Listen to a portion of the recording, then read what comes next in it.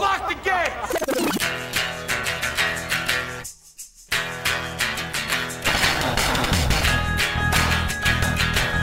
All right, let's do this. How are you, what the fuckers, what the fuck buddies, what the fucksters, what the fucking ears, what the fucking knots? How's it going? I'm Marc Maron. This is my show. This is WTF, the podcast. Thank you for joining me. I appreciate your listenership. What? Yeah, I do. But why am I? Sometimes I just talk and I don't realize what I'm saying until after it comes out. It sounded very professional. It was pleasant. There was true gratitude there. Anyway, thanks for listening. It's an amazing show today. I had an incredible conversation with Sir Patrick Stewart. This is the second Sir I've had on the show, and equally as amazing a conversation as I had with Sir Ian McKellen not long ago. I was thrilled to have him, and I'm not even that huge. Well, let's be honest. I'm not a Star Trek guy at all, but I am a Patrick Stewart guy.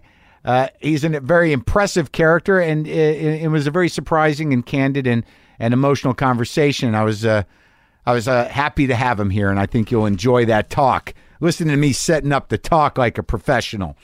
I'm going to be in Australia, October 15th at Sydney, Australia, at the State Theatre, October 16th at the Palais Theatre in Melbourne, and October 17th at Brisbane City Hall in Brisbane. Please, go to my website, WTFpod.com/calendar for the links to the tickets. If you're in Australia, you're going to be in Australia. I'm excited about those shows, and I will be there. Some other bits of business here on the show today. I can tell you about my personal struggles with my roof and my tools. I can do that, but I think I need to address a situation that happened in the press and happened on my phone. I got a call a few days ago, a text from my friend Steve Renazizi. He's a comedian, and I thought he maybe I didn't know what it was about. I thought he might want to come on and talk about his special. Turns out it was much more dire. I got on the phone with him, and this was before any news broke. And I said, "What's up?" And he goes, "Well, look, this is it's about me, and I need to apologize to you for lying to you." And I was like, "What?" And he said, I was on your podcast, and I talked about being in the World Trade Center on 9/11, and I wasn't. And I need to apologize for lying to you. I'm sorry, and it's not true, and I'm just not that guy that does that, and I'm coming clean, and I want to apologize to you. And I said, okay. I appreciate that, and good for you for owning it. But it hit the news. It was in the New York Times, I guess, and it obviously has gotten traction. And the podcast that I had him on, that happened. That was almost 6 years ago, and that's out there. So I know some people played that, and it's been, it's a big deal, and I don't know that he necessarily owed me an apology. I think it's the right thing to do to apologize for lying. But I need you guys to know that this is not 60 Minutes. If someone comes on the show and tells a story about their life, I will take what they're saying at face value. If people come on here and make stuff up, I mean, that's on them. This is obviously going to be a life changer for Steve, and he's got to live with this. That's where that's at. I appreciate the apology. It was a bad thing to do, but that's on Steve now, and that's his cross to bear and his conscience, and he's got to live with the repercussions of what he did, and now owning up to it. So that's where I stand on that. So shifting gears, the other day it rained in LA. I'd like to thank whoever was responsible for that. Or maybe just the universe or weather patterns or what, but fuck, man, did we need the rain or what? I think that the structure of my house was literally drying out. Everything is drying up, and the rain comes, and I was so thrilled, of course, to see my new driveway in action, to see those drains working, to not see sandbags in front of my fucking garage, to see my driveway dry and water-free because the drainage system works. But I was surprised to wake up the day of the rains to rain in my kitchen. Water was raining into my kitchen. So I was alone in the house. It was early in the morning. Water was pouring into my kitchen. It was raining. The drains were working, but there was a problem, obviously. And that had only happened one time before when the water on my roof got so high because of a clogged, the only gutter I have, there's only one outlet for water up there, and that got clogged, and the water level rose above the seam of the roof. But it meant that I had to get up on my roof. I had to get on a ladder. And I can't tell you how much it took, how much personal strength it took, not for me just to angrily climb up that ladder alone with no help, no one spotting me, no one there to see if I fell and cracked my head. It took a lot. And I think it's a sign of growth that I wasn't so stubborn that I may not be here today, that I wasn't so stubborn that I might, be, in a hospital babbling or in a coma. So I would like a little credit and a pat on the back for not being a fucking old, proud idiot and just making it up that ladder in the pouring rain out of anger to deal with that myself and possibly hurting myself. What I did was I sat there and I thought, well, who could come over right now? Who could come over? Who could come over and help me right now, immediately, because I need help.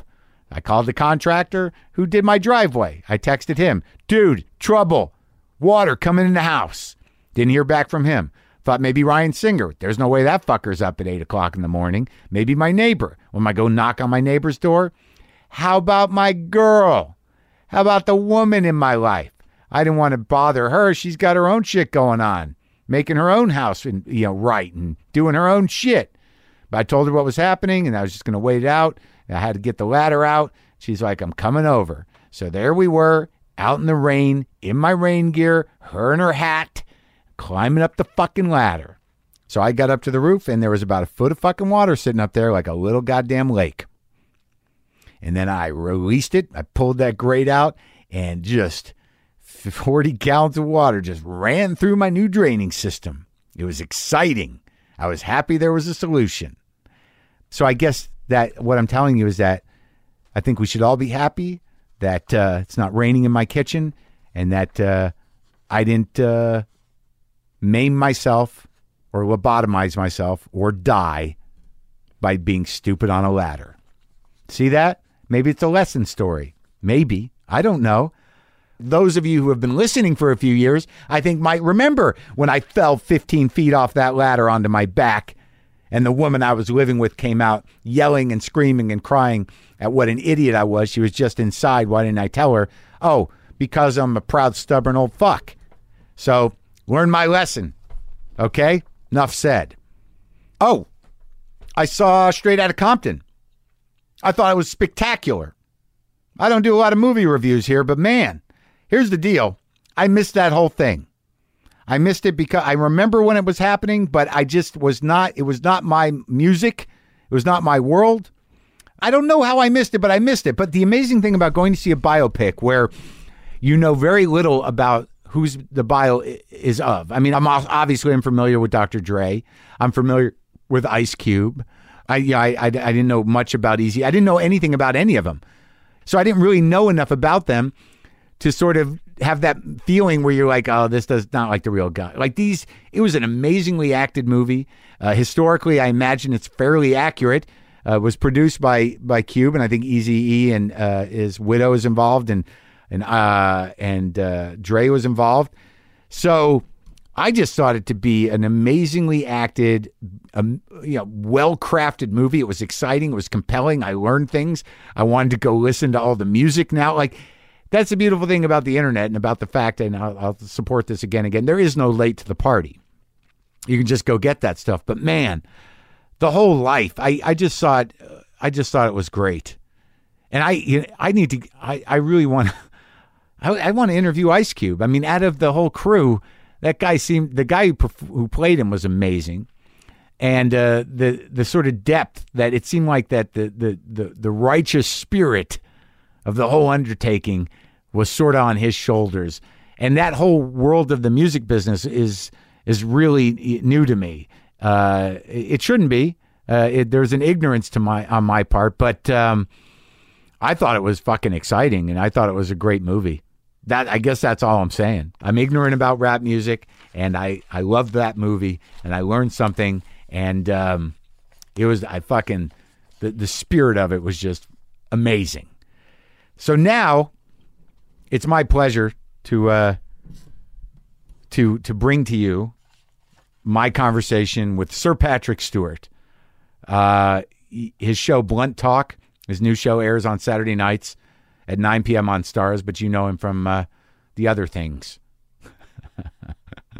He's an amazing guy.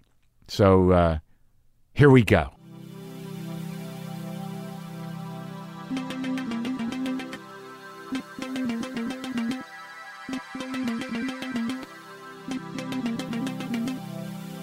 You are the second night I've had.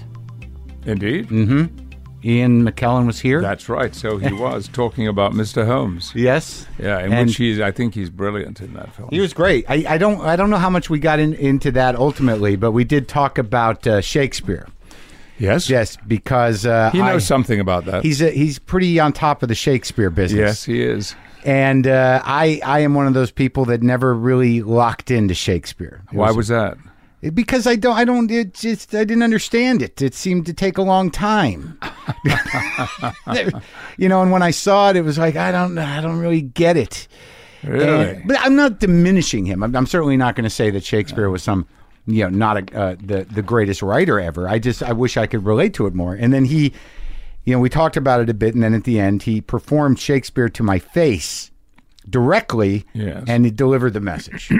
I don't know if that was intention, but he did something from Thomas More, I guess, sort of, which is a little off the beaten path. Oh, yeah, that's an alleged authorship. But he said that was the only one that is in Shakespeare's handwriting, supposedly, in the British Museum, that there was this piece, yes, and it was a monologue about immigrants. Yes. And he did it looking right at me out of nowhere, and I was like, all right, I get it now. I understand. And did he do that off book? Was he? Yes, he was prepared completely. Wow. He did.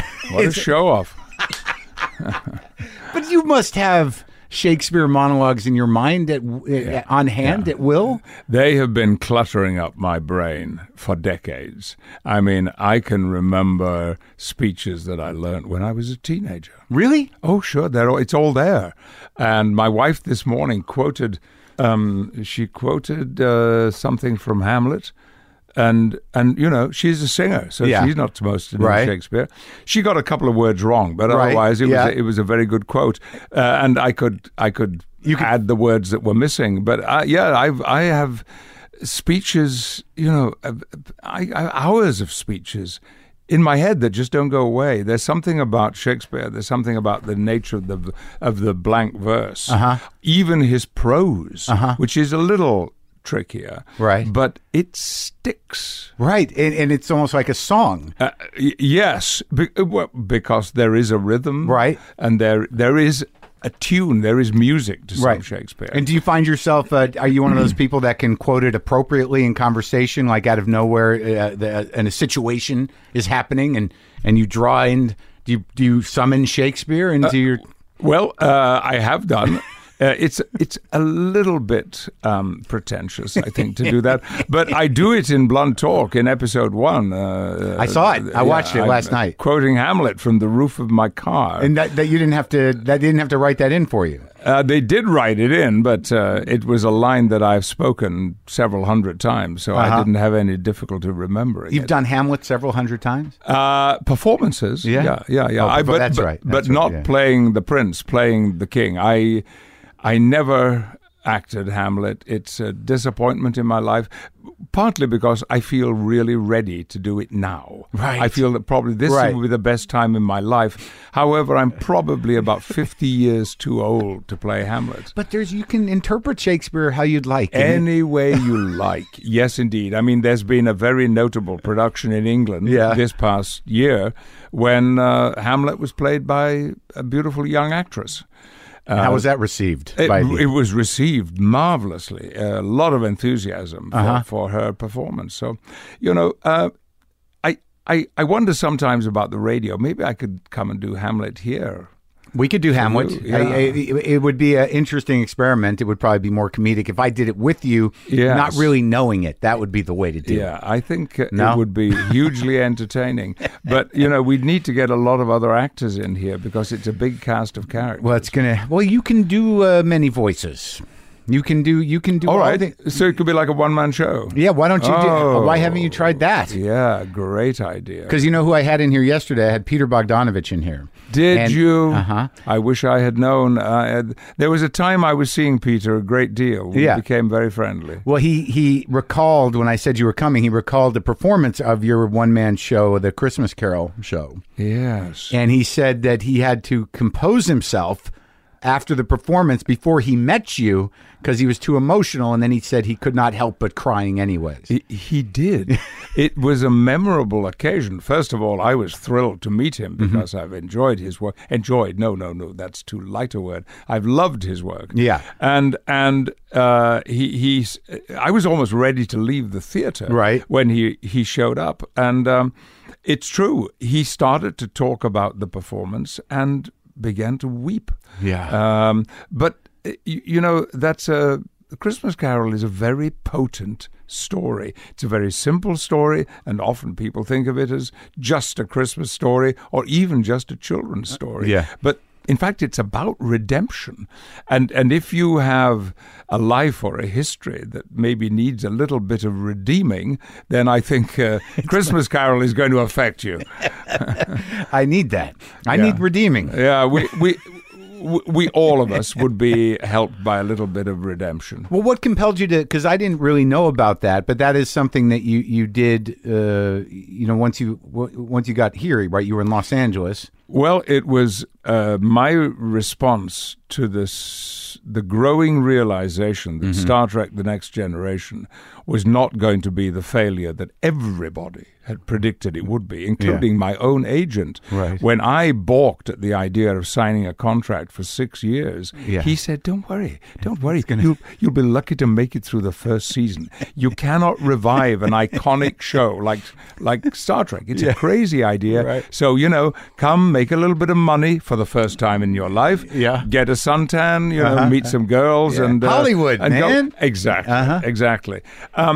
Anyway, the story turned out to be very different, and it only underlined what the great William Goldman said about in Hollywood, nobody knows anything about anything. Yeah. And we were a hit. Yeah. So I knew all of those stories about English actors that had come to Hollywood. Like about who? Like which were the ones that stood out? Well, English actors, great English actors. Olivier, Richard Burton, Peter O'Toole, Tony Hopkins. Yeah. All actors who came here and didn't come back. Right. Tony is somebody I miss a great deal so far as his stage work is concerned. But I understand it's a very pleasant life in Los Angeles. You've grown to understand that? Yes. And even though I was here for 17 years till I couldn't take it anymore and I left. But what I was scared of was that would happen to me. Right. And that I would lose my nerve about being on the stage. I'd heard stories from so many actors that this had happened. You stay away too long, and from the stage, you can't get back on there. Well, you get a fear, I'd imagine. Indeed, exactly that. So I was determined this was not going to happen to me. Yeah. So during the second season of Star Trek, after I'd done my laundry on Saturday mornings, which was my system that I had, and I still do my own laundry. I was doing it all day yesterday. It's just a grounding? Slight obsession that it as somebody said to me the other day on the platform of the subway station in Brooklyn where I live, "Hey man, you keeping it real," they said to me. And laundry's, but it's one of those weird things. Like in between these last two interviews, I've embarked on trying to make horchata, the Mexican drink, the rice drink, and there are things that you do that really sort of ground you and connect you, to just being a person. Exactly. There is something therapeutic. I'm not exactly sure of what the nature of that therapy really is, but I just like the routine. Are you like a guy who needs to have his things folded a certain way? Yes. Yeah. I wash my T-shirts. I do underwear, socks, and T-shirts. Yeah. That's all. Nothing else. Right. So don't think about giving me your shirts to take away with me. You don't want the bag? No. That I couldn't cope with. But the T-shirts, I have a way of folding them. Right. And it pleases me. Some people think it's eccentric. Anyway, these weekends in the second season of Star Trek, I spent most of Saturday devising solo shows for myself. I actually created about 6 of them in a few weeks. And one of them was a version of Christmas Carol. I'd had the idea when I used to be a choir boy in my church in England, and they wanted to raise money. I think the organ needed restoring. Which church? Oh, this was called Murfield Parish But it was Church. a Church of England? It was yes, Church of England, an Anglican church. And so I said I would put on this performance for them before Christmas, and they pretty much sold out the church. And I read... Just you? Just then? me. And how old were you then? I was in my 40s. Oh! I thought when you were a kid you did it. Oh no! I was going to say that's impressive doing all that. I don't think anyone would have come to see me reading A Christmas Carol when I was a kid. So I did this thing, and unfortunately I didn't cut it enough. So the audience sat there for nearly 4 hours in this rather drafty Gothic Victorian church. But the story got to me, and when I was thinking about compiling shows that I could easily perform, that I could pack everything I needed into the trunk of my car and take it to a college or a community center, a campus somewhere. Sure. And in that way keep my stage chops in But you wanted to be a touring act. You were sort of, it's almost like a comedian. Like I can just throw this in the car. Yeah, exactly. But self-contained, limited lighting. Absolutely. Yeah. I needed nothing at all, really, except minimal lighting and some decent clothes to wear, comfortable clothes. That you washed. Yeah, that I'd washed myself. But I took... I took this Christmas Carol idea very seriously, and I remember I cut it properly this time. I got it cut down. And I wanted to tell a version of the story because it had always seemed to me that the sentimental side of Christmas Carol was what had been emphasized, except in the great Alistair Sims black and white British film version in which he played a real monster as Scrooge. I wanted to the piece to be more about what we've been discussing, redemption. So I read it for a group of teachers, professors from the English department at UCLA. I read it one evening on the hearthrug of my friend's house with all of these scholars sitting around me, and they all said, "You've got a show there. You should put it together." So I did it with the script in my hand. I had piles of script dotted about the stage because I couldn't learn it. It was a 2-hour show. Right. But then a good friend of mine said, "I'm taking you to Broadway with this show. It's too good just to be taking around campuses." So then you had to memorize it. Then I had to learn it, yes. So it was interesting. So you decided to showcase it for academics to make sure you were on the level with it. Yes, exactly. I wanted to have confirmation that what I was doing with the story was not undermining it or was not in some way being disrespectful to what the great Dickens had done. Don't want to diminish Dickens. No, you don't, at your peril.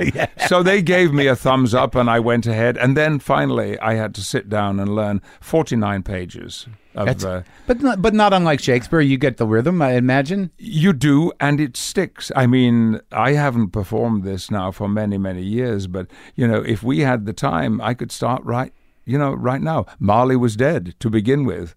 There is absolutely no doubt about that. And I could go on from there. But you don't want to hear Dickens this morning. Well, I do like the idea that the fear of not doing stage work and the fact that, when you think about Anthony Hopkins, that you have some nostalgia or melancholy that he's not being, what he used to be on stage. Because I have no idea really about Anthony Hopkins on stage, or I have not seen you work on stage either. But there's something, because I just saw some theater recently and I don't go a lot, and there's something necessary and irreplaceable about the experience as an audience member, as a performer for stage. And I know why it is. It is because, unlike television or film, the air that is being breathed in that theater is being breathed by the performer and by the audience too. And the audience become a part of the performance. Sometimes I meet audiences after a play, and they always seem surprised when I insist that they are a very important part of that unique performance, because every stage performance is unique. Yes. Nothing is ever simply repeated. Yeah. So many things can affect how you perform, how you feel. Are you well? Are you unwell? Did you have a good day? Have you got a headache? Did you have enough to eat? Did you have too much to eat? Yeah. Are you awake? Are you drunk? Exactly. All of those elements have got to be taken into account. And so it is a one-off experience. And that's why I think theater has so much power, potential power, to change the way people feel. And I do remember a friend of mine coming to see Christmas Carol when it was on Broadway, one of the occasions, and she said to me, "I wish you could have seen the people leaving the theater. By the looks on their faces, I knew they were not feeling the same things they had been feeling when they walked into the theater." In other words, what you did, you and Dickens between you, had changed them that evening, made them think differently about the world. And that's the best possible comment you can ever hear about a stage performance. And because everyone has their own human experience with it. Yeah. Whereas you go to a movie, it's a very controlled situation, and most of the time you leave a movie and it's gone. It's just, it can be. Yeah. It can be. I mean, there are movies that stick for me, but I guess I'm talking about a certain type of movie. Yeah. There is a distancing effect, I find, by film and television. But when you're watching flesh and blood, and the actor is experiencing these things and communicating that experience directly in action, live to an audience, it's very potent. Well, there's a built-in vulnerability to it because it is just flesh and blood up there. And there's a moment, like sometimes just when a play starts, I almost start crying. Even it doesn't matter what it is. Really? Yeah, because you're beginning this thing with these people, and they're people, and there's a lot on the line. Yes. There's a built-in vulnerability to it, no matter what it is. And the key to that, I think, is that everything is happening for the first time. Right. It doesn't matter how many performances you've done of the play. When I prepare to go on for the first entrance, I know nothing about the next 3 hours. My mind is a blank. All I know is that I have one thing that I've got to take one step and walk onto the stage. Then I have a line to speak. But beyond that, I know nothing. For instance... And you just hope you take off. I mean, you don't want to be thinking about that. If you're thinking about the cues or whatever, you're in trouble, right? Disaster. No.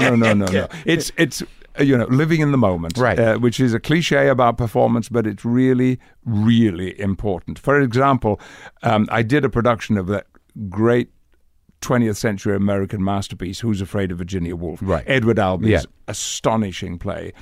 And that play, the curtain goes up on an empty living room, and then you hear a key being put into a lock. The lock turns, the door opens, and on into the living room walk George and Martha. And Martha says her first line.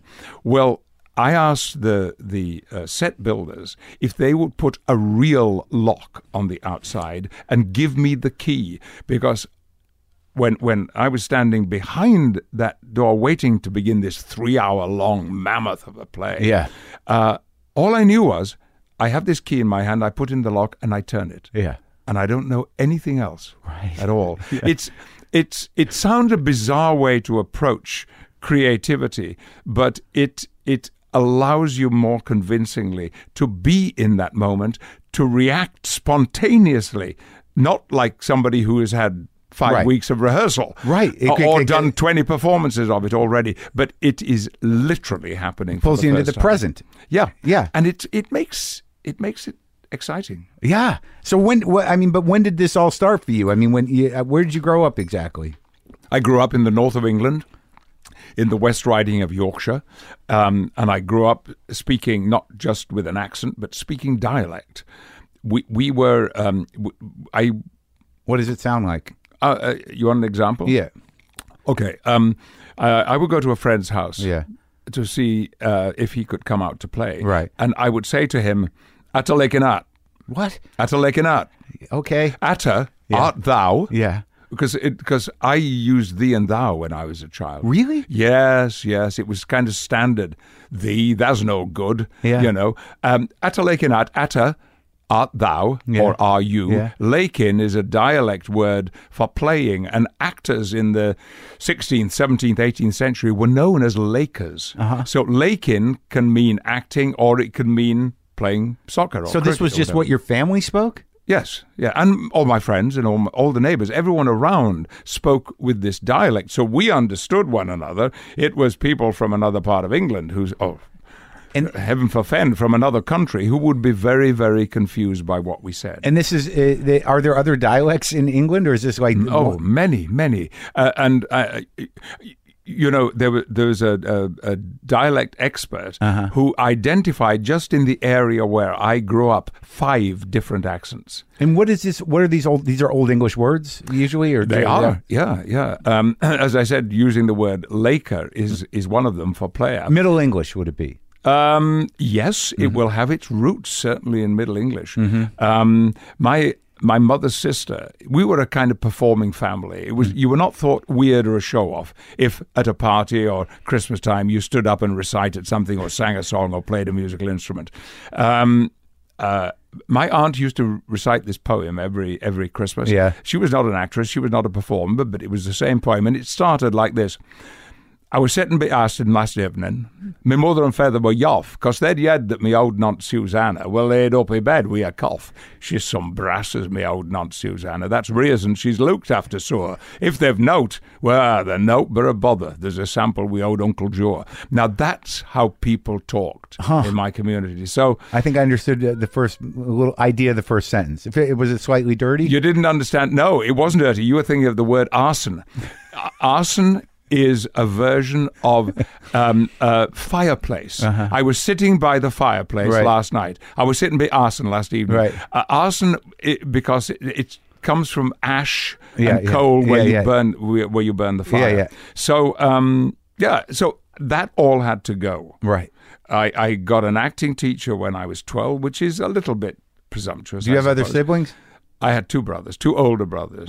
And it was my oldest brother who got me interested in Shakespeare, because he loved Shakespeare and he would read bedtime stories to me when he was in the RAF, when he came home on leave. But the bedtime stories he read to me were Macbeth and King Lear and Hamlet, of course. Heavy to go to sleep to.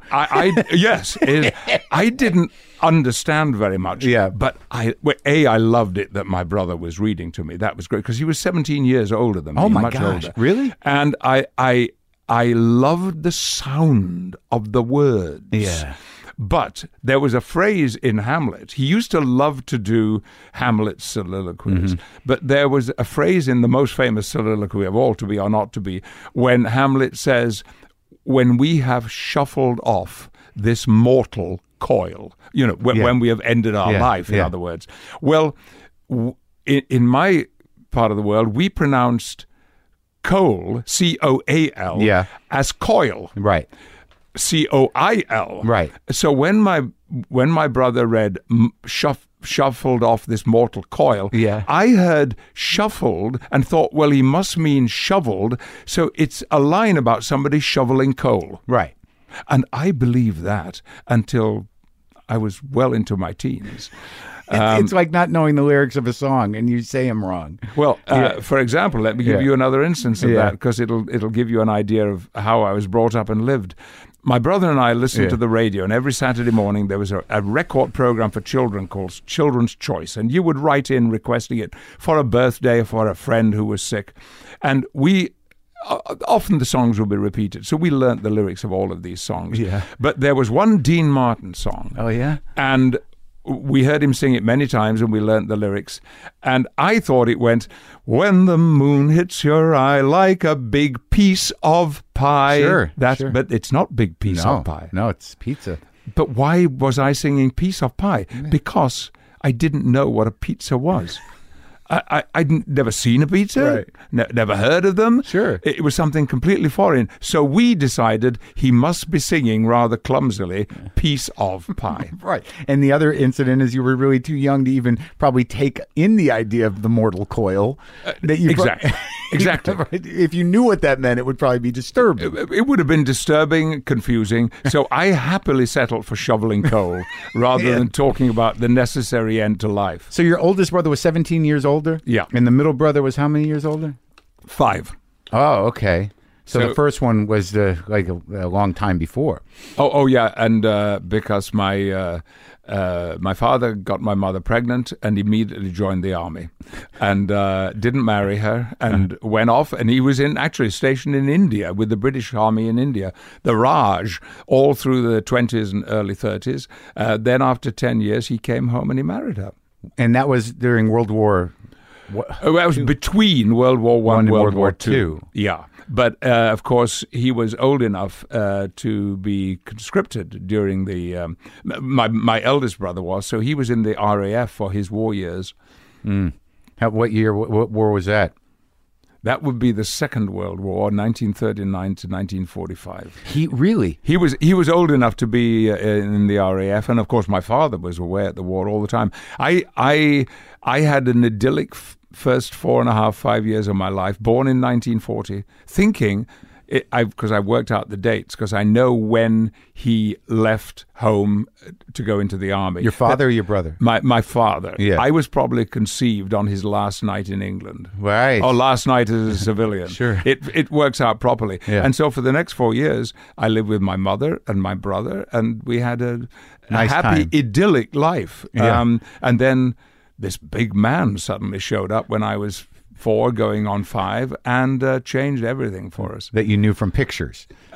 Only from pictures, yeah. And of course he was wearing uniform, and he finished his army career as a superstar. He was regimental sergeant major of the parachute regiment. He was an airborne division, and as such had a very, very important job. And you've spoken about him publicly a lot, and he came home a volatile person.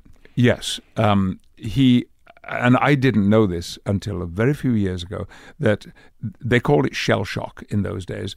His experiences in 1940 with the British Expeditionary Force, when we first invaded Europe after the outbreak of war, it was a disaster. It went horribly wrong, and what led to the evacuation of the British forces from Dunkirk. Yeah. In fact, my father was in Cherbourg. He was on the last ship to leave Cherbourg for England, and the Nazis were already in the suburbs of the town when his boat actually sailed. So he was very fortunate to get out. Otherwise, he'd have spent those 4 years in a prisoner of war camp. So he saw a lot of action, in other words. He saw a great deal of action, yes. And once he joined the parachute regiment, which he did, I think, in 1942, he jumped into action, I think, 4 times. I mean, into action meaning that his parachute opened and he was being shot at. So to find a definition for whatever you experienced, how were you framing it before you were able to be sympathetic to how you were brought up? I mean, to deal with post-traumatic stress and to see it that way, I imagine it created an empathy that you didn't have before. It certainly did, a huge empathy, because I have talked publicly for a number of years now. For a long time I couldn't, about the violence in my home. My father proved to be a weekend alcoholic, so the weekends were dangerous times. Not always. Sometimes he would come back from the pub or the club, wherever he'd been, in a good mood, and that was lovely. And we could all have a good night's sleep. Sometimes he would be ill-tempered, and it could lead to blows and police and to everybody in the family, or to... No, only my mother. He never struck myself or my brother. And so when I became active in the world of domestic violence issues, I joined one brilliant organization in England called Refuge, which provides safe houses for women and children. 2 women in the UK die every week at the hands of a partner, lover, husband, or what. It's the figures are terrifying. And so my father got a very, very bad press for a very long time.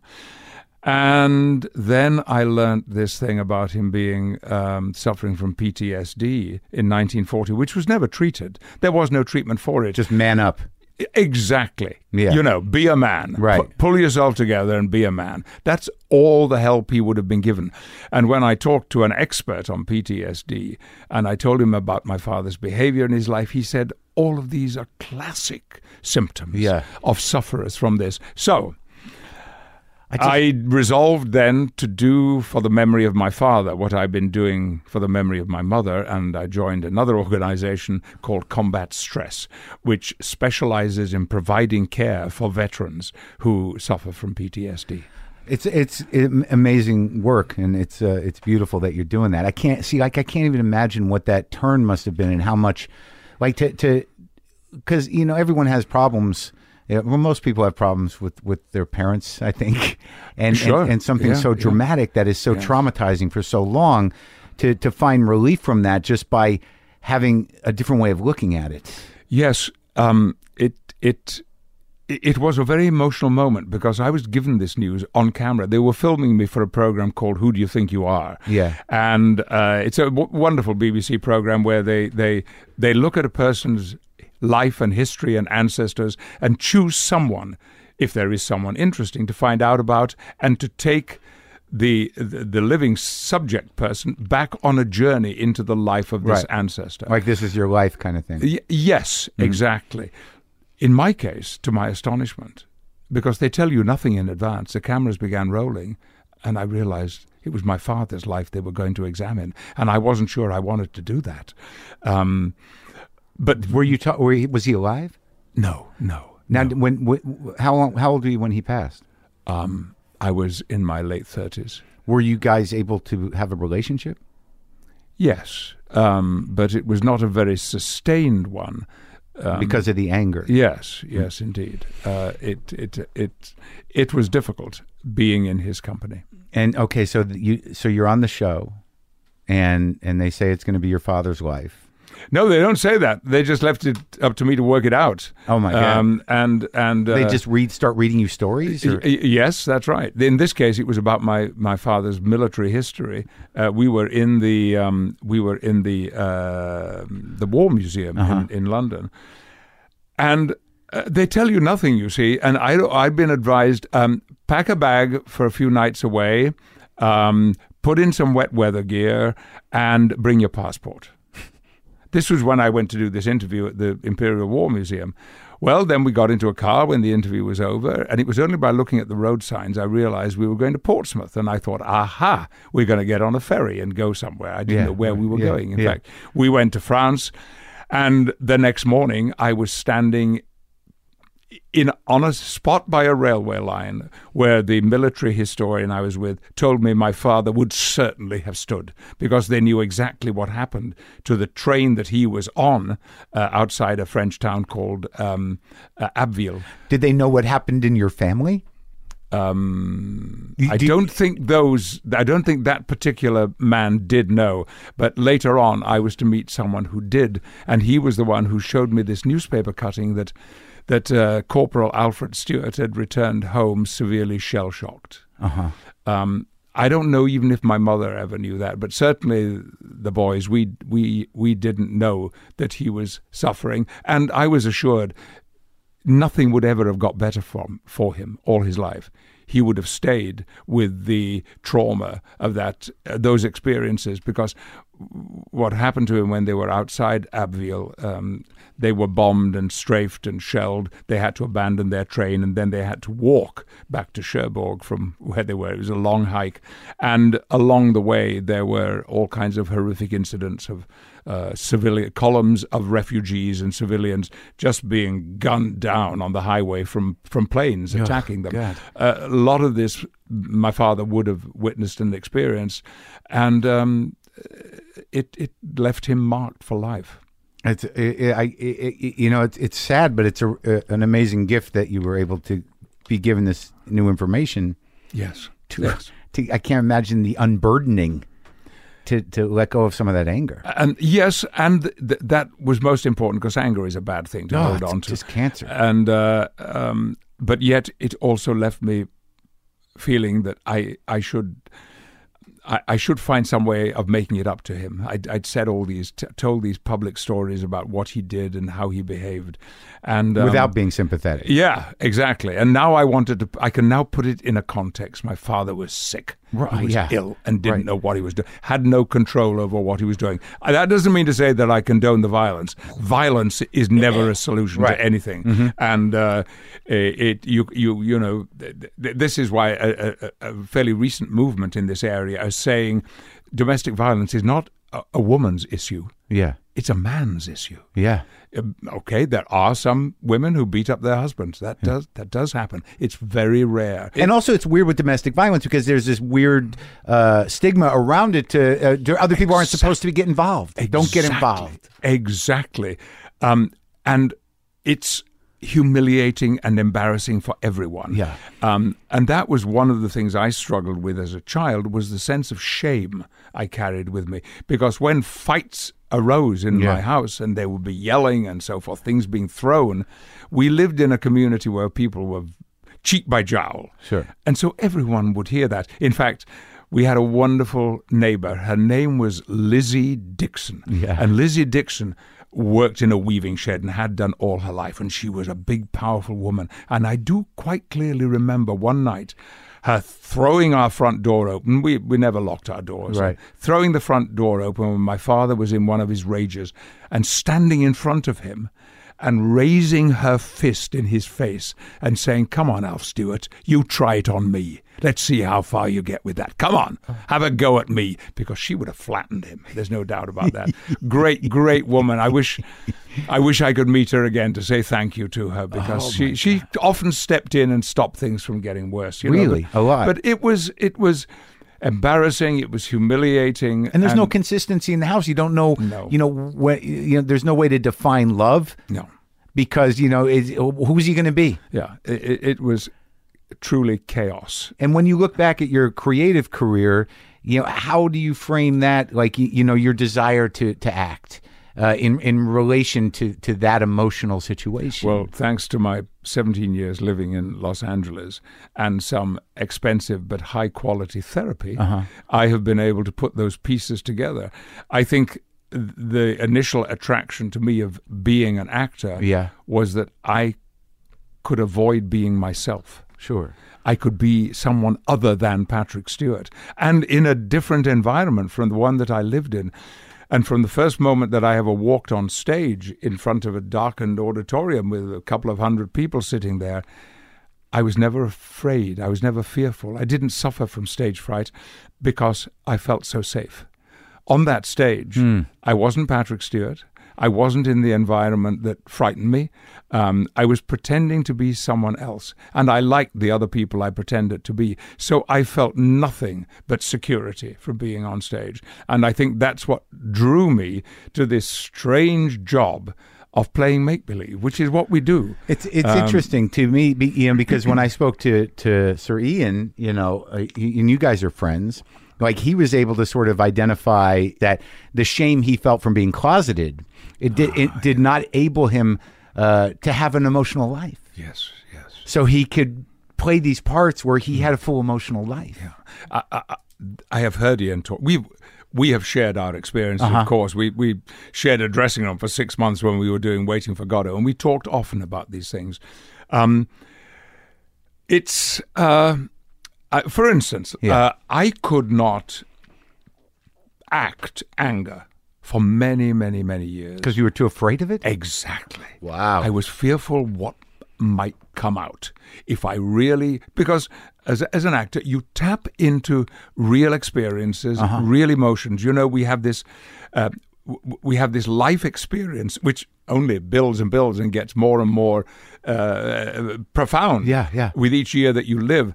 And nothing is ever wasted on an actor. No experience is ever wasted because you store it away. It goes into this bank account of experience, and then you want to be thought to be having a genuine, an authentic experience on stage. You tap into those things that will help you to provide that, to give the appearance of authenticity. And I faked anger for years and years and years and years. And indeed, directors would say to me, that's not quite working, can we find another way? It's getting stuck somewhere. Well, of course it does. Well, to be at to be witness of real unbridled rage. Mm-hmm. How would you must have been terrified to put what was in you. You had to assume on some level that part of your father was in you. I know I knew what was in me. It was many of the same things that my father felt.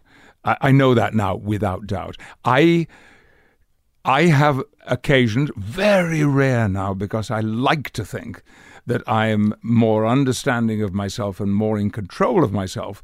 I like to think that I can go into a place of anger, of rage, of fury, and contain it to the character that I'm playing and not let it break out. Because in my ordinary private life, there have been moments.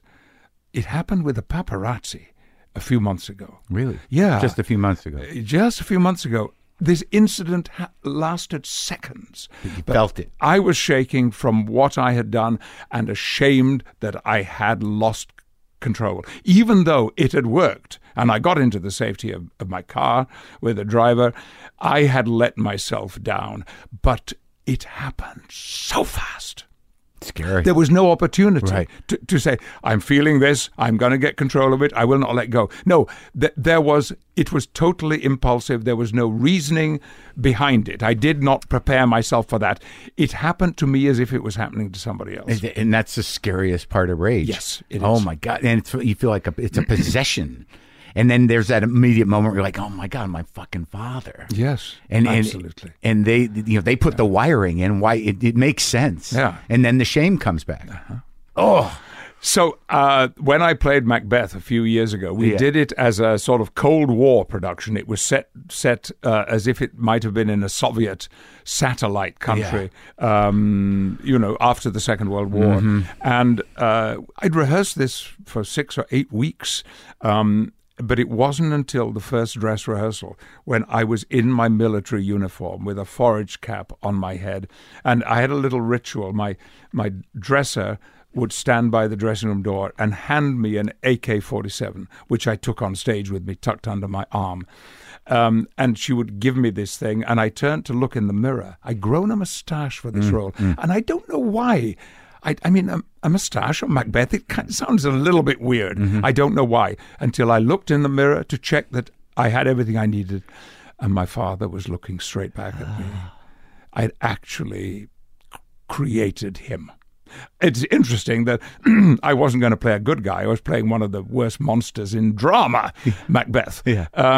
And I had made myself look like my father, and there had been no conscious, rational choices behind those decisions at all until I saw what I looked like in the mirror. And did you find that you were able to process anything in those performances? Very much so, yes. Very much so. Because I knew then that I could let the rage, the fury, the violence out authentically, and nothing bad would happen to me. In fact, I would be helping myself because it is therapeutic. Yeah, absolutely. And how were those performances received? Pretty well. We did. We opened that production in Chichester, down on the Chichester Festival Theatre.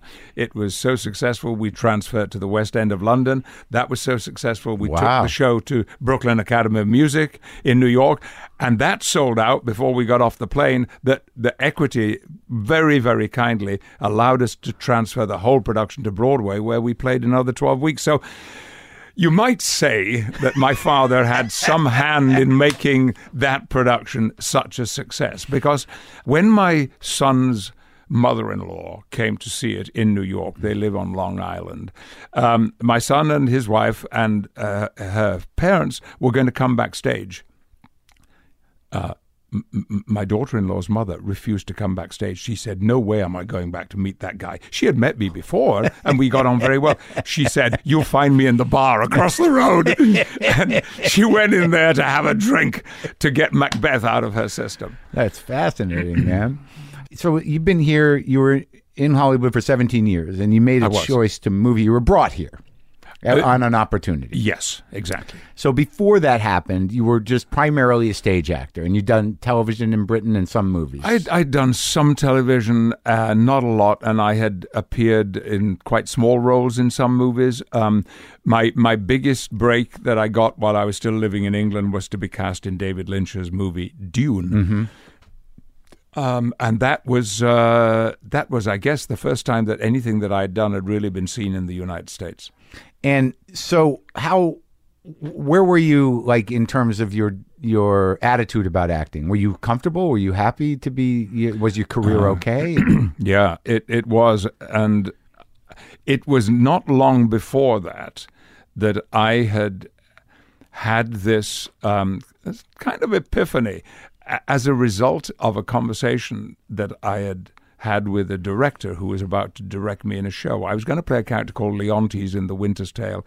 This is another Macbeth type. He's a very, very bad man. Yeah. I mean, he kills his own son. He kills his wife. A horrible man.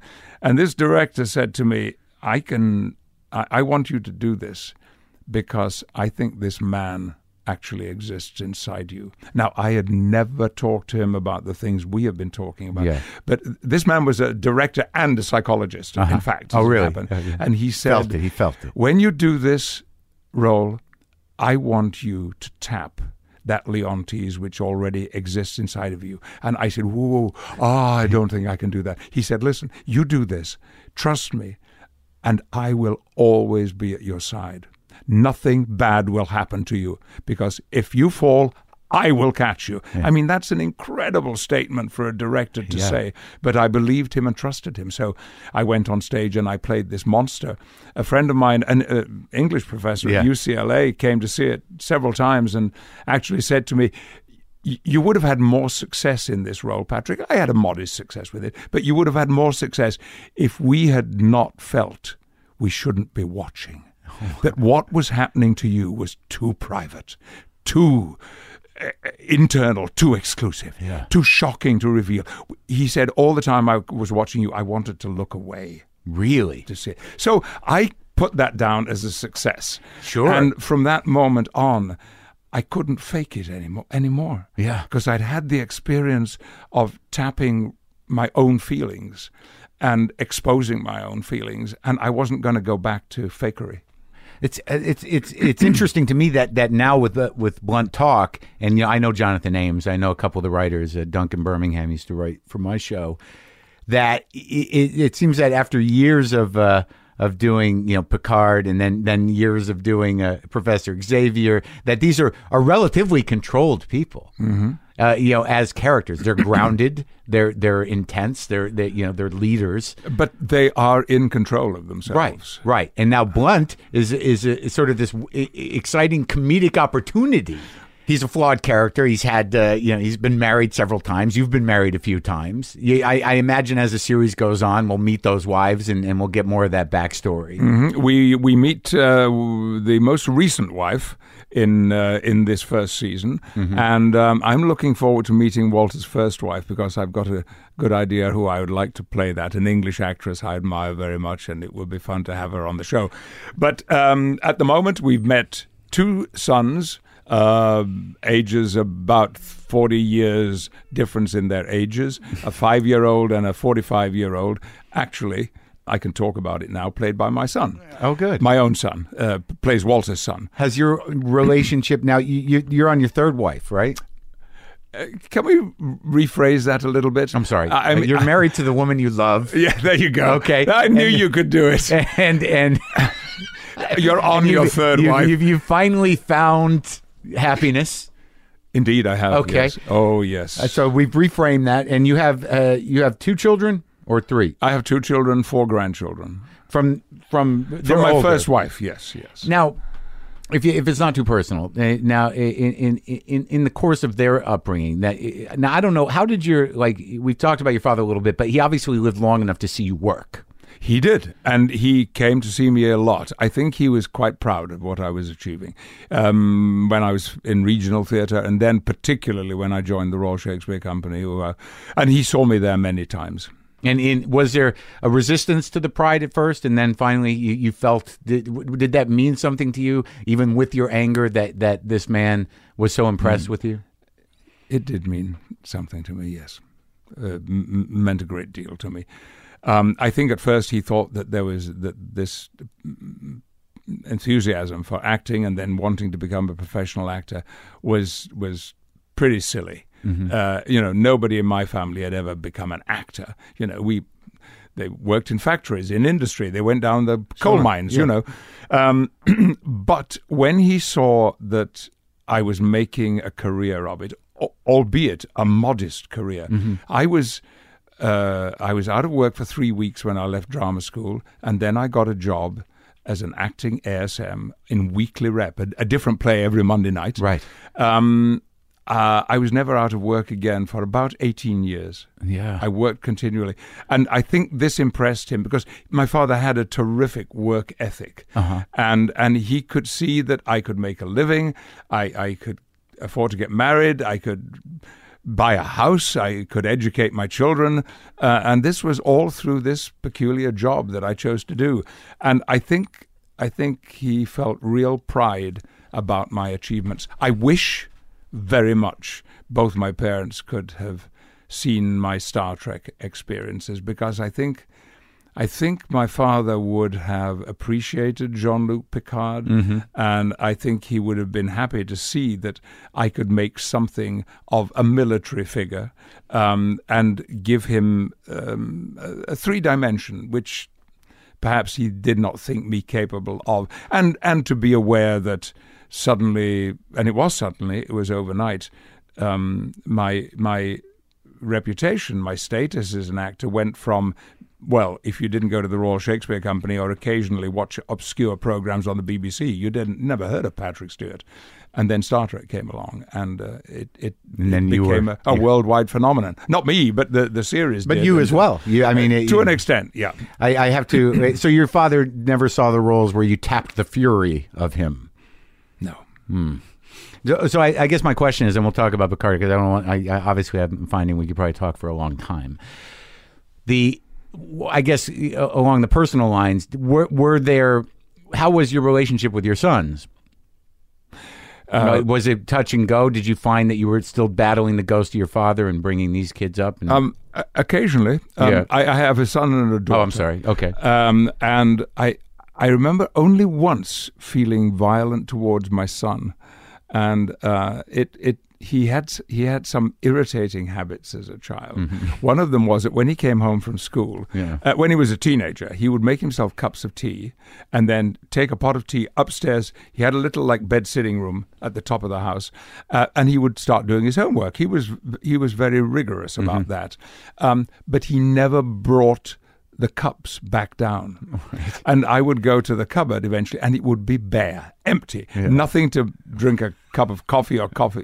And I would go up to his room, and there would be 25 mugs, all with scum on them, half-drunk cups of tea and coffee, and with the stuff growing in them. Sure. So this had happened once, and I did grab him by the front of his shirt and shake him. But that, as bad as it got. I was so irritated. You know what? He still does that thing today. So, but we have a fantastic relationship. When I was arriving outside your front door, it was my son I was talking to on the phone, because we had a great time when he came here to be in Blunt Talk, and we're hoping that there will be more appearances for him. Great. So the opportunity to do Star Trek was a fluke in a way, the way you've described it. You're like, you'll just get in and out, we'll make a few bucks. And then it became a sort of a defining role for you. Like you are associated with it forever. You go to Comic-Con and people want...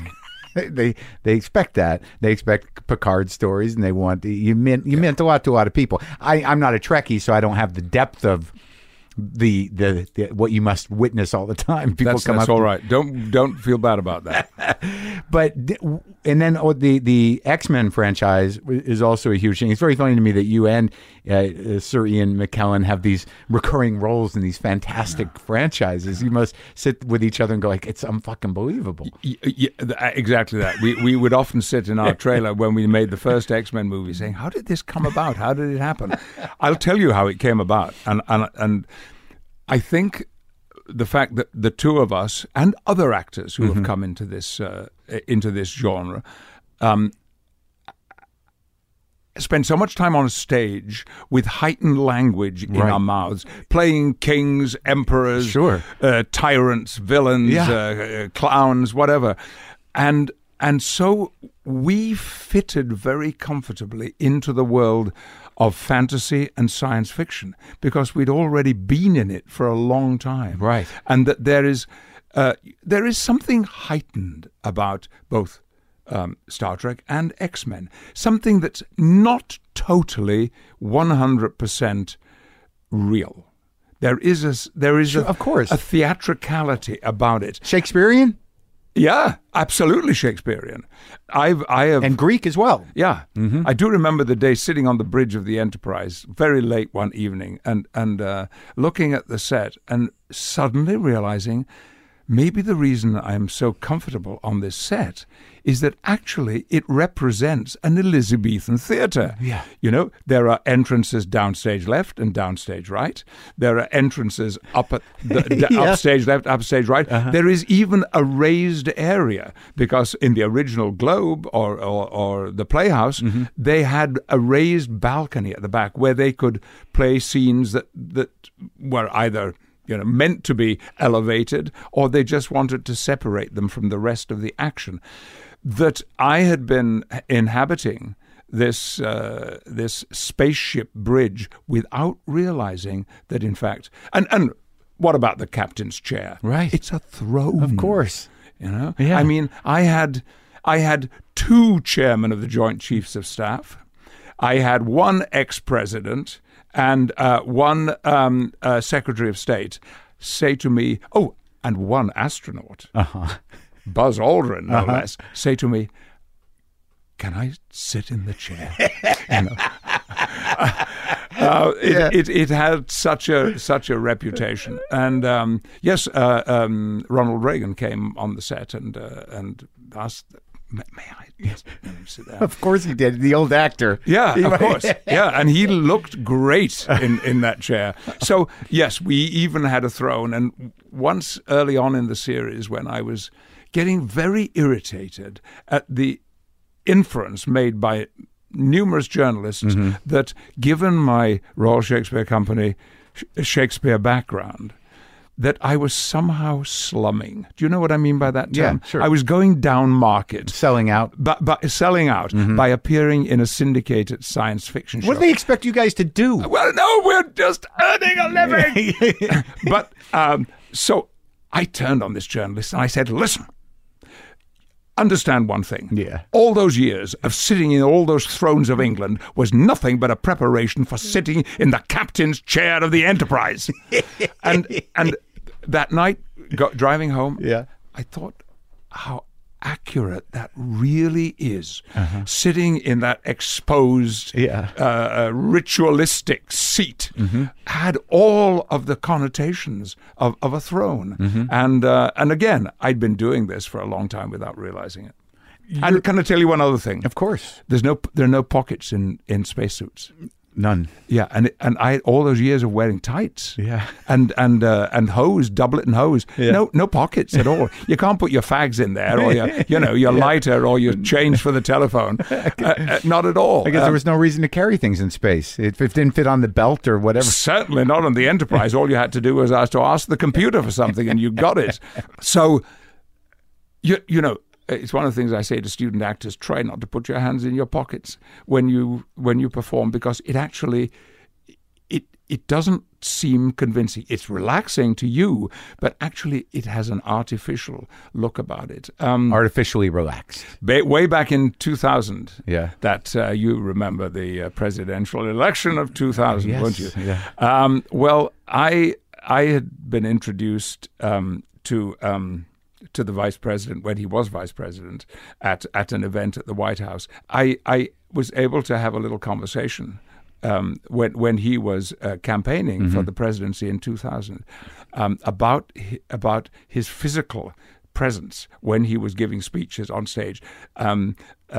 Vice President Gore had a habit of putting one hand in his pocket and gesturing with the other one. Yeah, that weird thing. And then taking that hand out of his pocket, putting the other hand in his pocket and gesturing with this hand.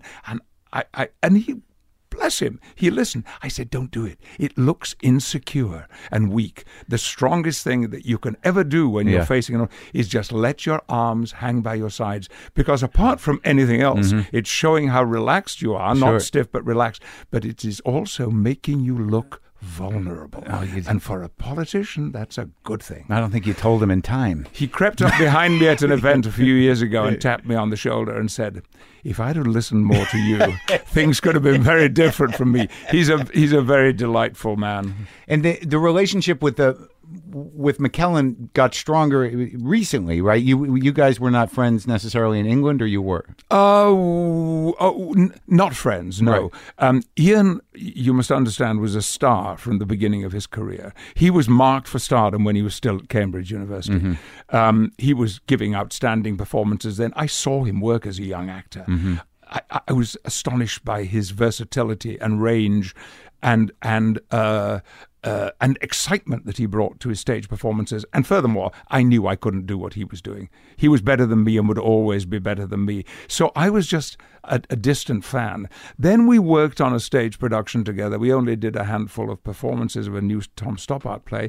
And I saw him in close-up. Well, that only just cemented even further what I felt about him. And I was a little intimidated by him. He was very smart. I had no education. Ian says that I'm obsessed with my bad education because I always bring this up. I left school at 15. He went to Cambridge University. Right. So I always kept a distance from him until there we were in adjoining luxury trailers in Toronto filming the first X-Men movie. And as with films like that, you spend much more time in your trailer than you do on set acting because setups take so long. And so we hung out in one another's trailers and in conversations began, I think, to realize how much we had in common. How many things, our love of Shakespeare, of being in the Royal Shakespeare Company, the actors, the other directors we admired, the things that we liked to do, the things, we had a great deal in common. So you learned all on the job. Yeah. That's amazing. It's really profound. And so you and Ian developed this relationship, and that's where your both being in Godot happened. It is. We were, Ian was always going to do Waiting for Godot with this wonderful director, Sean Mathias, and they met to have a conversation. So who should play the other tramp? And it was Ian who said, I think you should ask Patrick Stewart to do it. And I was asked, I said yes instantly, because it's a great legendary play. And the two characters are on stage for the entire play. Right. And much of the play is a duologue between the two of them. Yeah. So the idea of sharing the stage in a Sam Beckett play with Sir Ian McKellen was irresistible.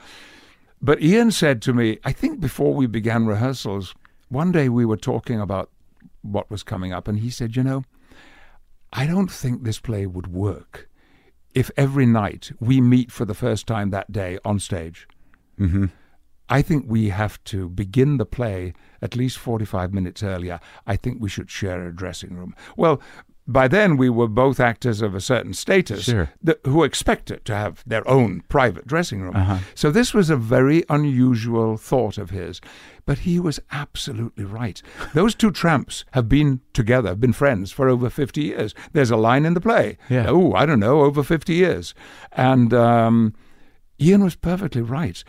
The audience had to believe that this was a 50-year-old relationship. So you shared a dressing room. So we shared a dressing room, and with all that means. It's a little bit like a marriage.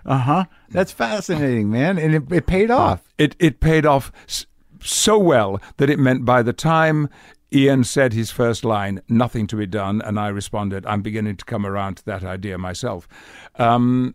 We had already had dialogue. Right. And whether if it was just recounting what we'd done during the day, and we'd looked into one another's eyes, and, we'd gotten dressed. We got dressed together. We put all this crap that we had to wear all the time because we were dirty old tramps and making ourselves look as horrible as possible.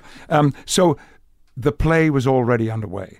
Oh, it's amazing. But it wasn't written by Samuel Beckett. All right, I know you got to go do Corden, so I got two more things I want to just... First, it seems like Walter Blunt and Blunt Talk is in your mind, is it I imagine you're up against the typecast of Picard to some degree, that there's an expectation of it, that you're embedded in the global imagination as that guy. Yes, and sometimes just in a professional imagination, trying to persuade a director several years ago that he should have me in his film playing a very nice supporting role. I've been campaigning for this role, and we had a great meeting. It went so well, and he said to me, you know, you're a terrific actor. I really enjoyed meeting you, but why would I want Jean-Luc Picard in my movie? That's hard. You know, there's almost nothing you can do about that. Right. But now this is like very different from Picard. He's a very, earthly being, a very sort of flawed and exciting character. So it must be exciting to play. It's so exciting. And perhaps most of all, because I'm having to think a little differently. The preparation is always the same. It's consistent with how I work to get the most out of a role. But now there is that question you have to ask is, and where is this funny? So you've done all the other work, but now there's an extra layer, an extra element of performance or of behavior that you add on top of that stops something from being just stupid or melodramatic or unbelievable and becomes funny. Right. And you're working with comedic actors as well, in Blunt Talk, I mean, all of them far more experienced than I am in playing comedy. It's great. I mean, we have Richard Lewis on the show, for instance. I've watched him. He's been in here. Has he? Oh, sure. Playing a Freudian analyst. And he did great. Anybody was born to play a Freudian analyst, it's Richard But it's Lewis. interesting for a guy that's built an entire career being the patient to switch seats like that, because I watched that first episode and part of the second one, and he really did a controlled performance. I mean, he removed some Lewisness and sort of like locked in. Yes, that's an excellent way of put it. Lewisness was taken out of it, and I look into his eyes and I think I could trust this guy. Not that I wouldn't trust Richard Lewis. Sure. Maybe I should reconsider that statement. Right. But trust him to listen to you. That's a unique thing for Richard.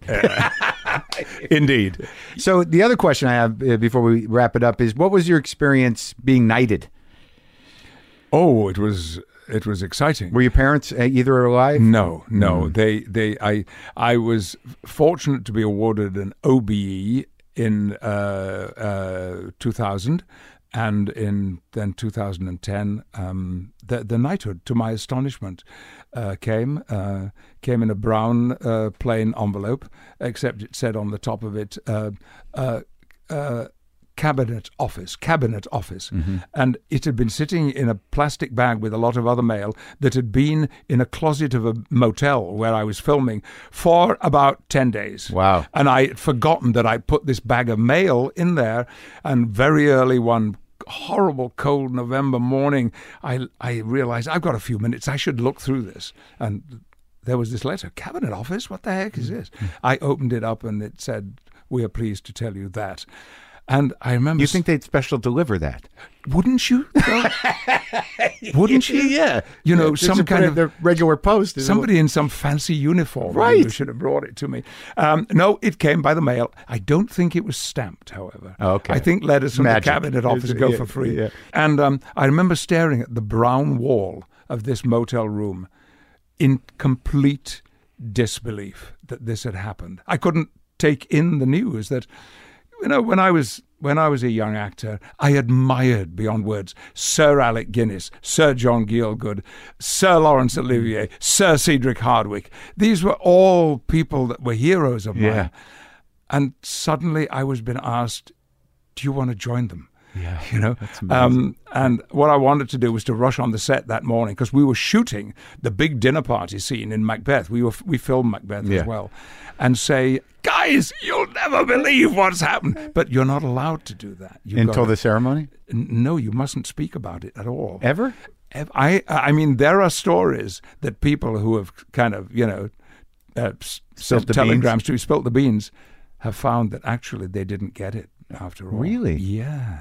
So did you, the ceremony with the Queen, was that? It was the Queen that I got my OBE from the Prince of Wales. Yeah. I got the knighthood from Her Majesty, and that was an especial pleasure. And she was so impressive. She gave out 100 awards that morning. Mm-hmm. She was on her feet. I think she was 86. Yeah. She was on her feet for the entire hour. She spoke a few sentences to each person receiving an award and was absolutely delightful. But it all kind of happened in a bit of a blur. The only thing that I was obsessed with was that I wouldn't fall over, because you have to walk backwards away from her. After the knighting, that's what you got sword, hung up with? the sword and the two shoulders, and then the ribbon around the neck, and then standing up in a brief conversation, and then you have to take 3 paces away from her while still facing her, and you're on the top of some steps, So my horror was that I would fall backwards down these steps. A lifetime in theater, and you get 3 steps. Yeah. I mess up the stage management of it. That's beautiful. Now, when did your mother? Would she live long enough to see you work?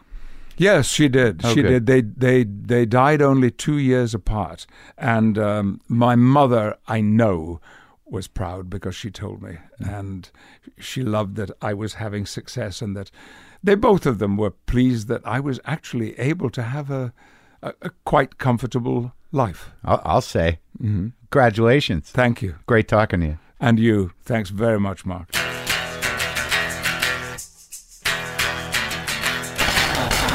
What an honor to have that guy. He's just a solid guy and thoughtful and amazing. Sort of the idea of being given the opportunity and taking it to find empathy and love in your heart for a sort of injury that lasted that long. His relationship with his father is just what a phenomenal turn of events. Really a great experience to talk to Sir Patrick Stewart.